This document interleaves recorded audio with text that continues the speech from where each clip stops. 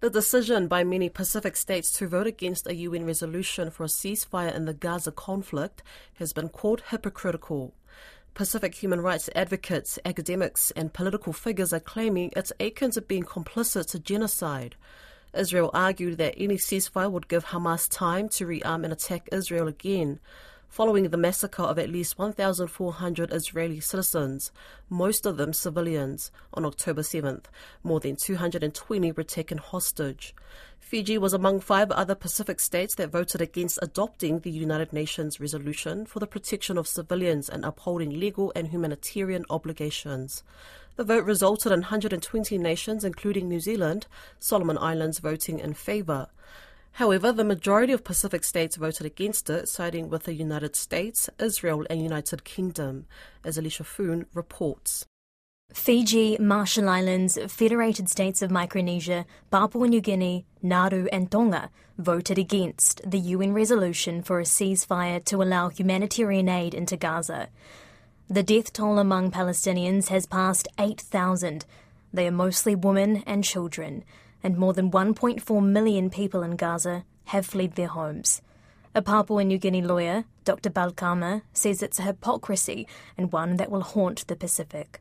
For the Pacific to now turn around and vote no on a clear resolution that calls for humanitarian obligations to be exercised, it is a uttermost hypocrisy and something that will taint Pacific going forward in terms of our demand for global humanitarian intervention in our causes. While Australia, Kiribati, Palau, Tuvalu, Vanuatu abstained from voting, Samoa remained silent in the vote.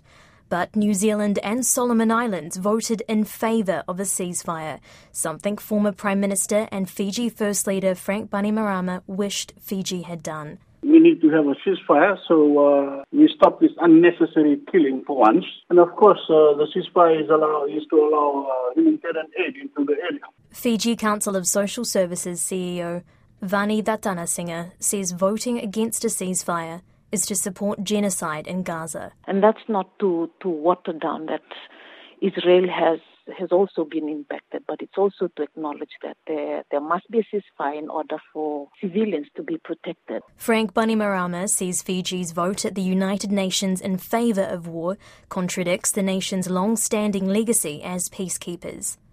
The former Prime Minister says he does not take sides, but was for a solution to save thousands of innocent people, including women and children. Earlier this month, Fiji Prime Minister Sitiveni Rabuka called himself an apostle of peace and proposed the Pacific be a conflict-free peace zone. Yes, he's been contradicting himself in the last 6 months. He keeps talking about ocean of peace here in the Pacific, but yet he allows this innocent killing and the war in the Middle East to continue. A Fijian human rights advocate says Fiji's vote alongside other Pacific states against a UN resolution is shameful. She says they are calling on the Fijian government to rethink its position. Human rights advocate Shamima Ali has applied for a permit to protest in an organised march on November 16th, which is being reviewed by Fiji police. The government does not speak for all the people in this country. That decision that the government took after calling for a ceasefire and then flip-flopping, and the least our government could have done was if they didn't want to abstain, rather than come out so shamefully and voting against a ceasefire where genocide is being committed. Frank Bainimarama also fears how the Fiji government's decision will impact Fijian military troops stationed in the Middle East. The other thing that we should be worried about, we have troops in the Middle East. They are stationed in Iraq, in Sinai, in Syria, in Golan, so they're spread all over the Middle East. The Fiji government has been approached for comment.